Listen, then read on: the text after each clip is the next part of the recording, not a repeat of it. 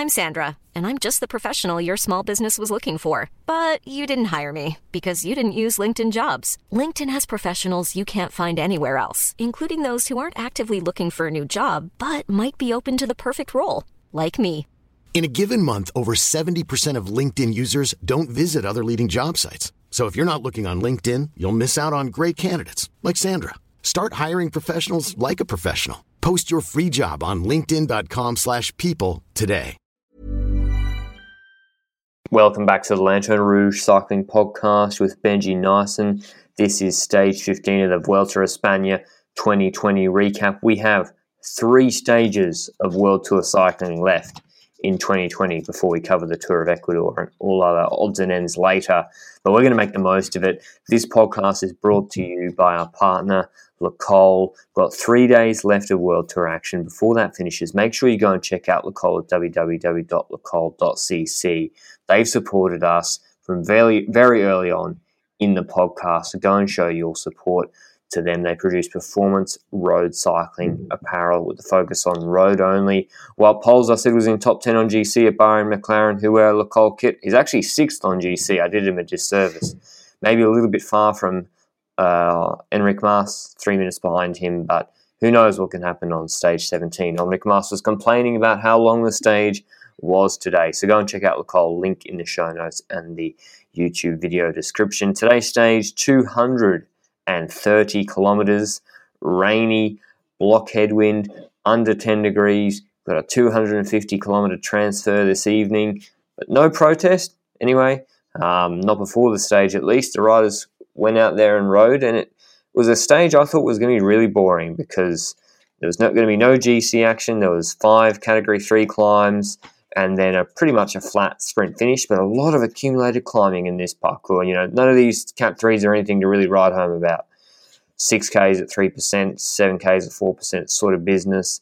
But yeah, a lot of climbing and then a flat sprint finish into Puebla de Sanabria. Block headwind, really strong headwind all day, but the stage actually kind of was exciting at the end. I really did like the last 30Ks of this stage. But a massive break went, as we said, Benji. Who were some of the major riders to look out for that were in that breakaway?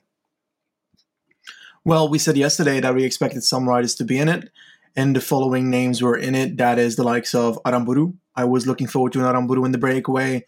I was also looking forward to your pick of yesterday, because 2 days ago you said that this stage would be a mass sprint, and then yesterday you switched it to Cataneo being the pick for you for the stage win, and they were in a breakaway. I think Martin was in it as well, Wellens was in it as well.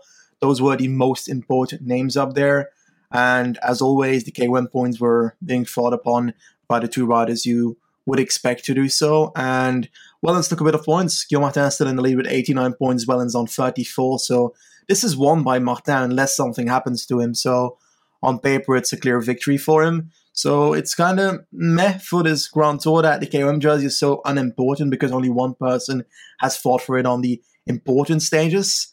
Well, it just was not good enough to compete with Guillaume Martin on the high mountains, and those were the moments where one could gain the most points. So perhaps a bit of a bummer for Wellens, but yeah, he doesn't deserve it if he gets dropped on every big mountain by Guillaume Martin. So deserving victory if this continues, I guess, for all the work he's done for it. But regarding that breakaway, not too much happened. It was a long stage, 230 kilometers. The weather started getting worse and worse, I saw. And towards the end, it was really foggy. But I noticed that in the breakaway, some riders started feeling tired. And it was really on one of the last climbs, I think, the Alto de Padronello. It's a longer climb, 7 kilometers, but not steep. It's 3.8%. So I just dare to say that this is a bit of a false flat that is a bit higher than a false flat. I wouldn't call it a full climb since it's not like 5-6%, you know? So I'm kind of in between the climb and false flat region for this one. And that was noticeable because it was a bit of an attrition race with the weather and such. And on that Alto de Padronello, we saw in the peloton for the last 80-ish kilometers that we had the team of Bora trying to control it. So I was thinking Juan Bora could try and finish here. What they expecting Ackermann to get over these climbs. That's a bit of a difficult thing, but I guess that was their plan. And, well, Ackermann survived in the peloton for a good portion of it. We'll continue with the peloton later, but the breakaway was getting down to a 50-second gap by the pace in the peloton because they started punching really fast with a good 40k to go, and it started going lower and lower to 40 seconds. And suddenly, in the peloton, I think that Ackermann must have said, well, it's getting hard for me, because Bora was off the front, and they only had one guy still pacing there, but not too much. And in the peloton, at a certain point, there were the riders of Caja, for example, pacing, whereas that have perhaps Aberasturi still in that group. But then again, if they are pacing and there's no World Tour team present at the front anymore, then a breakaway rider could take it. And we saw an attack on that final climb, or like falls flat uphill, by Cataneo. He basically dropped everybody in that group. Wellens had already dropped earlier on because he probably thought this break is going nowhere. Perhaps if he knew that Cataneo would have that attack at the end, then would stay out for a bit, then we would have seen a bit of a different attack by Wellens or something. Was he tired? I think he was tired. Yeah, he's been in the breakaway a lot, so it's certainly not abnormal for a rider that's in the break every day to become tired in the last 2 days of a Grand Tour. But if we look at this climb, we saw that Cataneo being at the front, taking much more and more gap on that second group, and that second group was being closed in by the peloton, and Mahler was pacing at the front of the peloton, Gino Mahler, and it looked like the jumbo guys in his wheel just dropped the gap, and Mahler was like, okay, I've got the gap, I might as well continue. And he just went for it alone. He just started going, and he caught that group, he went up and over them, and he started chasing Cataneo. And at a certain point, it went down from, well, at that point, let me make it clear that at that point, Cataneo already had a good 1 minute 30 on the peloton, because the peloton slowed down quite a bit. So Mahler took that gap, brought it down to 1 minute for himself. He dropped that second group as well.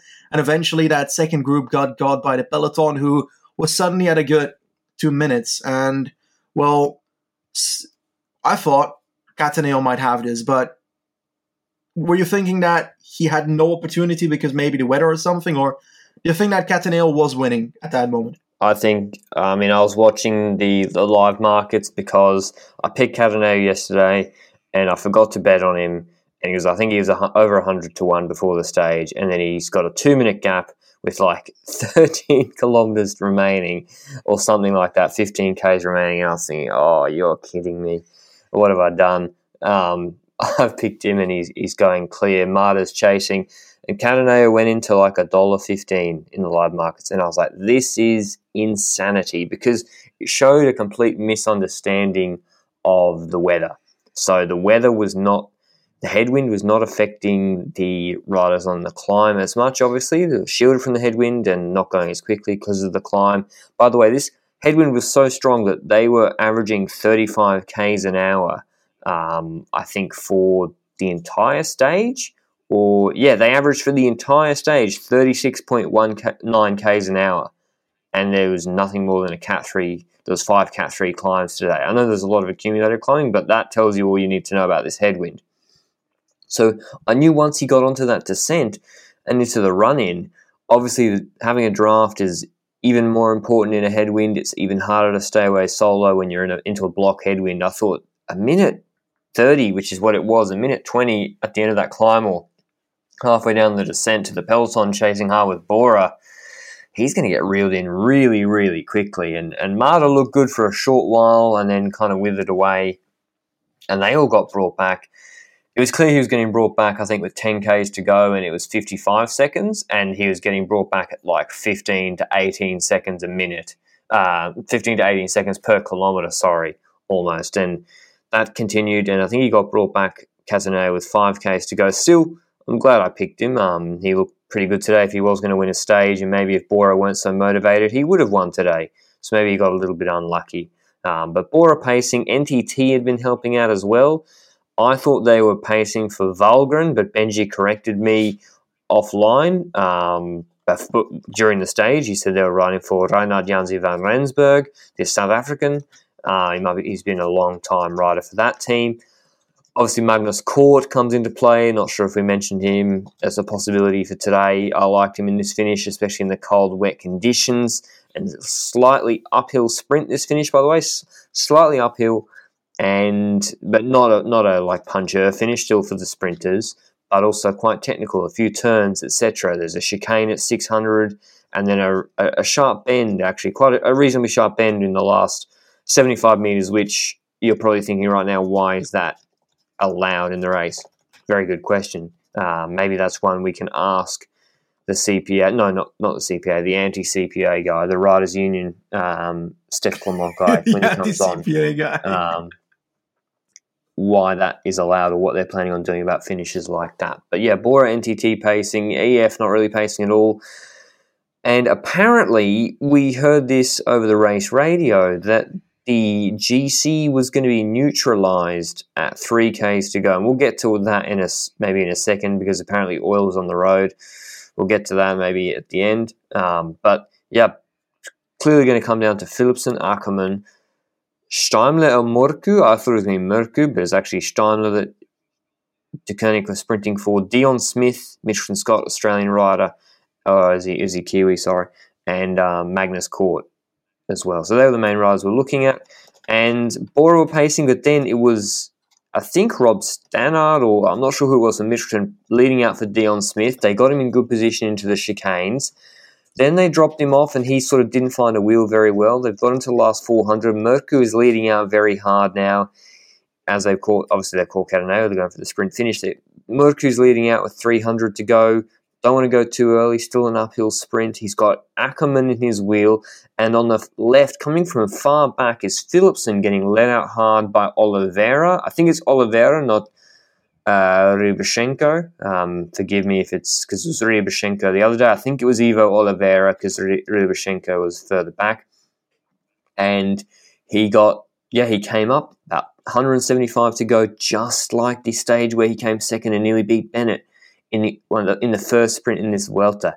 He sees Ackermann is stuck to Mørkøv's wheel, and we're getting late into this sprint.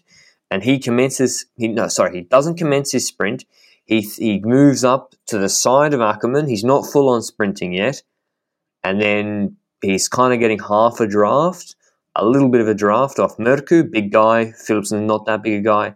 And then Philipsen, imagine the same thing that Alaphilippe did to MVDP in the Propanchi Pale. He sprints, nothing dirty about this at all. And when people maybe are going to accuse us of being against sprinting, etc., this was perfect skullduggery and tactics and nous from Philipsen to deliberately keep Ackermann in a box behind Mørkøv. He's got the barrier to his right. Ackermann can't go there, and we've got a slight right bend.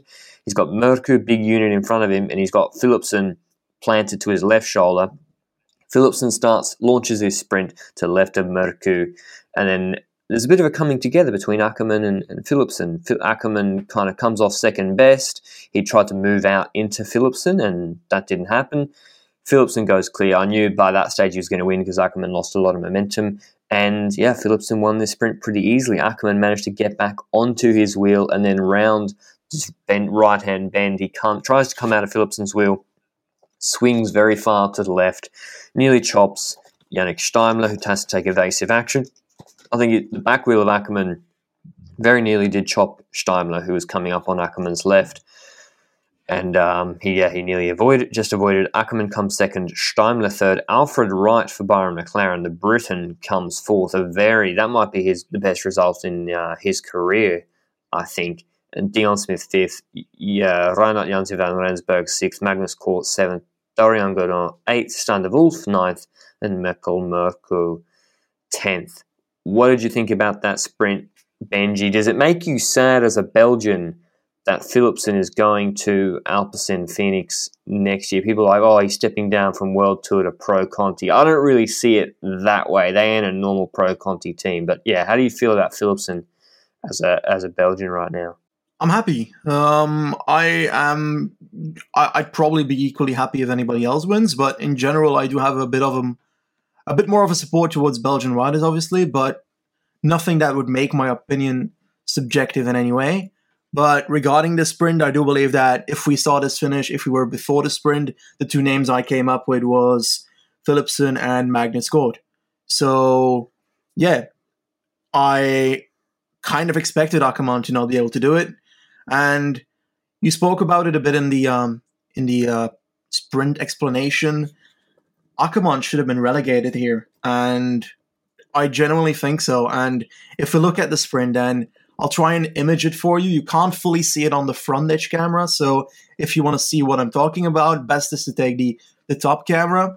With a good 300 meters to go, we see that Markou's launching on the left side for us, right side for the riders of the road. And Ackermann is in his wheel. He's waiting to launch. And Philipsen is way behind on the left side of the road for him. And thus tries to sprint past people and eventually ends up passing Ackermann just next to him to try and, he already launched a sprint, Philipsen. Now, you said it. Philipsen did exactly what Alaphilippe did to Van der Poel. During that moment, Van der Poel chose to brake a bit and choose the other side of the rider, and therefore be completely in line with the rules. So perfect move by Van der Poel, despite losing that day. If you look at today's sprint, Ackermann chooses the opposite. He sees there's no gap because I can't imagine that he didn't know that there was no gap on his left because Philipsen was already kind of past him, and he still chooses to... I don't think he knew. I don't think he knew. Yeah? No. Well, I don't know. Honestly, it kind of doesn't matter. No, they can't be checking over the left shoulder. I don't know. It's hard to say whether he knew or whether his second bump into him was trying to correct for being off balance. I think when I freeze-framed it, it looked like maybe Philipsen had been in his blind spot.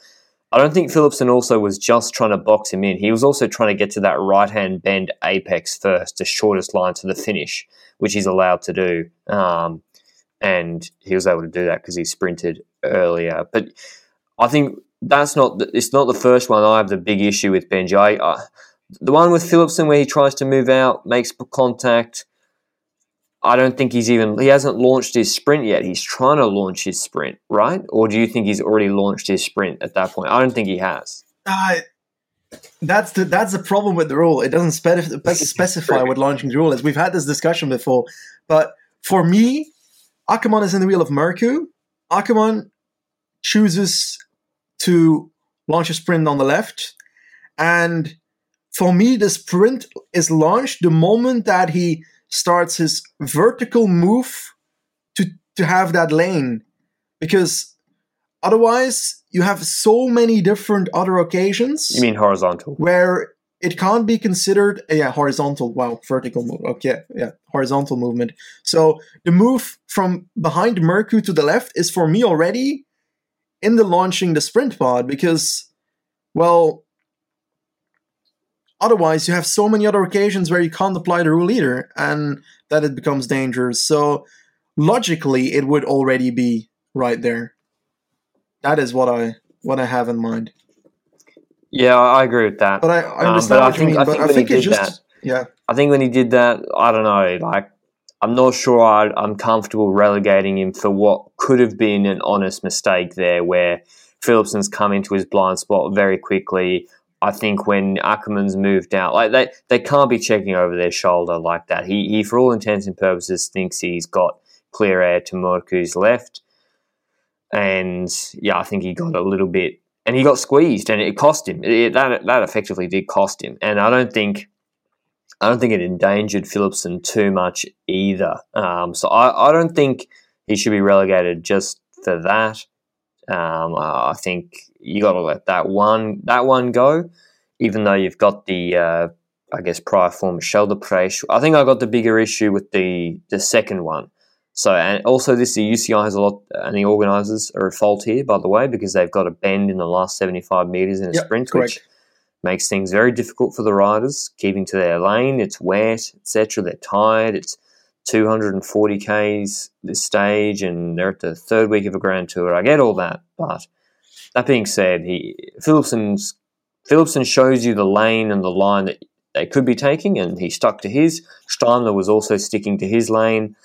And Ackermann deviates quite badly from his lane. And if you watch the overhead shot, it's like the Alaphilippe move. Nah, it's not as bad as Alaphilippe's move in Liège. It reminded me of Viviani's deviation in Stage 3 2019 Giro, in which he did get relegated, where the back wheel skips across quite sharply and there's a big move from... He went from the right barrier to the middle of the road. So if you take the before and after shots, that's a big deviation from his lane.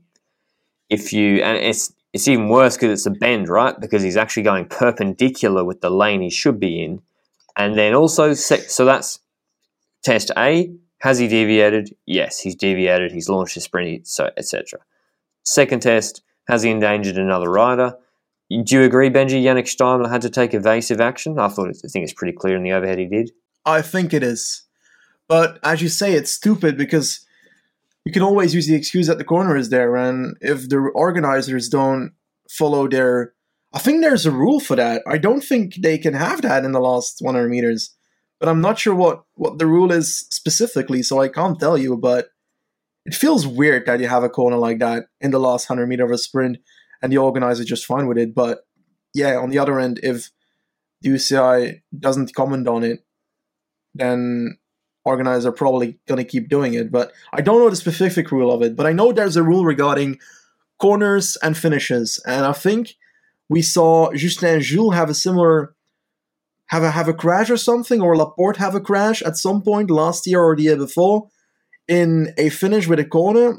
And at that moment, it was clear that that was not allowed by the UCI rules for the organizers to do that. So I'm curious whether that same rule applies here. But I don't know. So on paper, I still have my doubts about the initial move of Ackermann. Personally, I believe that, well, you say we can't have them look over their shoulder to do it, but if a rider knows that there's 7 riders behind him and he goes to the left without even thinking about potentially someone being there, because it's extremely likely that somebody's there, and he just wings it and goes like... He didn't like swerve to the left and like bash into Philipsen. That's a clear thing. But what he does is he moves past Mercu subtly, but is clearly going to hit Philipsen. I don't believe that he doesn't know he's going to hit Philipsen the moment that he launches, because I'm looking at it right now, and he launches at a moment where Philipsen is basically next to him and already past him almost. So, yeah, I have a hard time believing that. No, you're probably right. He doesn't you're know probably that. Right. I was trying to give him the benefit of the doubt, but my view, I do agree with you, yeah. So, on that point, I believe that he should get relegated for, obviously, deviation. And, well, yeah, obviously, your interpretation of the deviation rule was similar to mine, or basically the same thing. The only difference is that it's not specified when the sprint launches. And I think if we apply it here, then it could be either way. And that's the annoying part about this rule. And I don't know, but did he endanger Philipsen? I believe he did. He rides into him during the sprint. So, yeah, it's not like it's a subtle shoulder thing. He has to actually correct himself as a consequence as well. So he does not per se... If he doesn't endanger Philipsen, then he endangers everybody by almost crashing himself. But that's indirect, of course. I don't think that even applies for this rule. But I believe he endangers Philipsen here. Even if you guys will think Benji and I are trying to destroy sprinting, first, before you comment that, go and look at the overhead shot and watch it and actually apply the rule first, etc. Particularly, I got a bigger issue with the move against Steimler. It really cooked Steimler's sprint. But I think we should all be able to agree that even if it's not a relegation, the UCI should be looking at this. And Ackermann has not been relegated. I don't think anyone complained. But I think the UCI commissaire should be publishing a report detailing why Ackermann, saying we looked at this sprint, we applied the rules, and for XYZ reasons, the sprint by Ackermann did not contravene the various sprinting rules. And that way we build up a body of reasoning. It's kind of sounding like the law. Obviously I'm a lawyer, so I like this to happen, of what's acceptable and what's not acceptable. Because I guarantee you, if this was a higher profile finish and Philipsen went down, or cannoned into another rider and went down, or Steimler got his wheel chopped, I guarantee you Ackermann would have been relegated. And that's not what... I mean, the rules are supposed to be disincentivizing that actually happening, and to disincentivize it, you've got to punish it when this sort of stuff happens and no one crashes, etc. But I think enough about deviations, Benji. Do you think straight up, if you were starting a team and you wanted to pick a sprinter, would you take Philipsen over Ackermann right now? I think I'll go for Philipsen because, firstly, he's younger. He's got potential growth in the future. I feel like Ackermann is already near a point that we think is his max. Regarding Philipsen, we don't know that. We still have a potential growth on him. That was the same with Jakobsen at the start of the year. I think that Jakobsen was about to break through this year and was going to become one of the better sprinters. And if we talk about Philipsen now, I think that he just won his first Grand Tour stage. He is probably going to try and do it again, most likely. And I think that it's, like you said, a bit of an odd strategy to go to Alpecin. But on the other end, I think Alpecin's basically on the level of some of the World Tour teams at this point. So it's not like it's too much different, considering they're going to ride the same races as they are first in the ranking and the second thing. So on paper, I think that he chose a good future, but that was not the question. The question was whether I choose Philipsen or Ackermann. The second point to that is that I think Philipsen can take on more terrains and more terrain types, and as a consequence is more use on broader occasions than just a sprint, or just a flat sprint at least. So yeah, I think that a few years back, I potentially would have said the opposite, knowing that Ackermann was great on that uphill finish that Carapaz won this year in Polonia. Or I think he was third. I think Ackermann was third on that after Kwiatkowski or something. I don't know. It was something in that area, but he could do more than just flat sprints, and now it feels like he can only do flat sprints and not even at a level where he's able to beat people on many occasions. I feel like he's gotten worse than the year where he won in the Giro, those multiple stages. That was last year, right? So yeah, I feel like he's having a bit of a meh year, if I can say that about Ackermann. But I hope that he can find his form back. I hope we can see him in full form again, perhaps in a non-COVID season next year. But I think that COVID will be around, so I think I'm having a bit too much hope here. But yeah, Philipsen is my answer.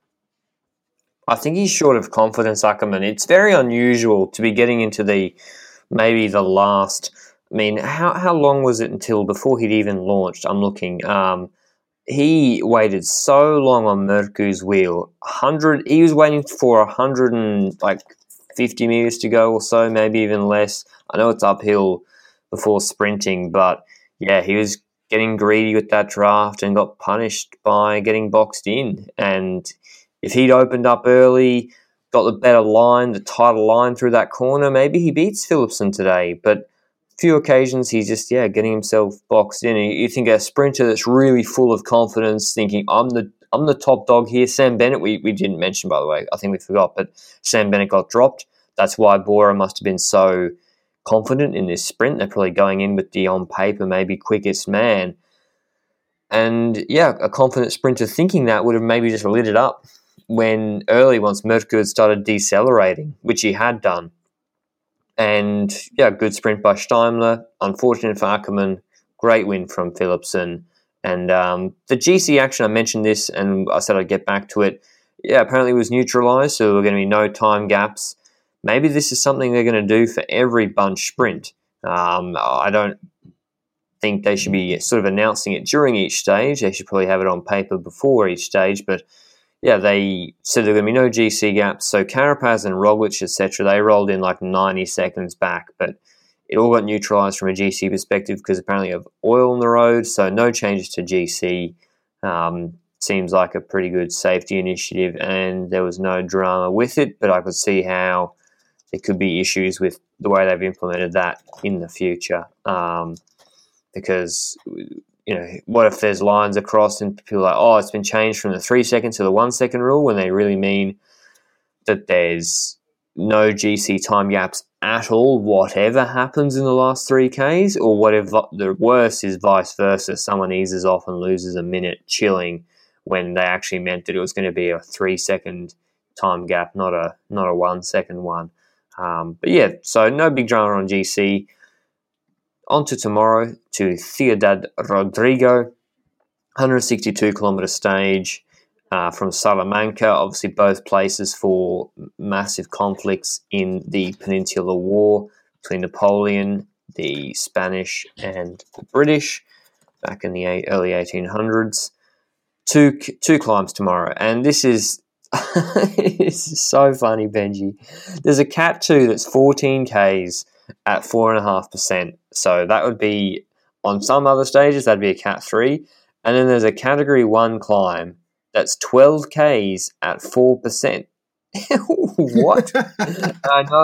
I know this. Okay, this is designed in such a way as to give more KOM points for these climbs and the second climb in particular. So, we're getting into the last couple of stages so that hopefully the organisers thinking, oh, well, if we've got a big KOM jersey battle, then they'll have to get in the break, both of them, and fight it out. That could be exciting. So it makes sense on paper. Obviously, that's not a real Cat 1 climb. That's easy. Like, I'd expect on a good day Sam Bennett to get over that.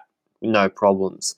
But I think Guillaume Martin's already wrapped up the KOM jersey pretty much. But I think it's going to be a bunch sprint tomorrow, Benji. I think Quick-Step are going to be wanting another stage, and they missed out today with both Bennett and Cataneo, and I think they're going to want tomorrow. So I think it's going to be a bunch sprint. But who do you like for it? Do you think a break has got a chance? It's a bit of a hard one to guess, I'd say, because we're at the end of a Grand Tour, and that always changes things, but it's also the stage that has actual climbs in it. And as a consequence, if anything happens on those climbs, then I find it hard for an Ackermann or Bennett to stay there. But then again, it's such climbs that it's 4%, so it feels like a similar stage than today. And the fact that today went to a sprint stage, well, it went to a sprint finish. I don't know if the sprint teams are going to control it once again tomorrow. Is Bora going to do it again on that kind of stage, knowing that Ackermann failed to deliver today? I would hope so, because of the last 3 days of the season. And you might as well take any opportunity that is given to you as your Bora here in this Grand Tour with Ackermann by your side. So I'd say yes to go to a sprint, but we've seen some odd strategies in like controlling the pace and so forth by teams in this Vuelta, so it wouldn't surprise me if the opposite happens and a break stays away.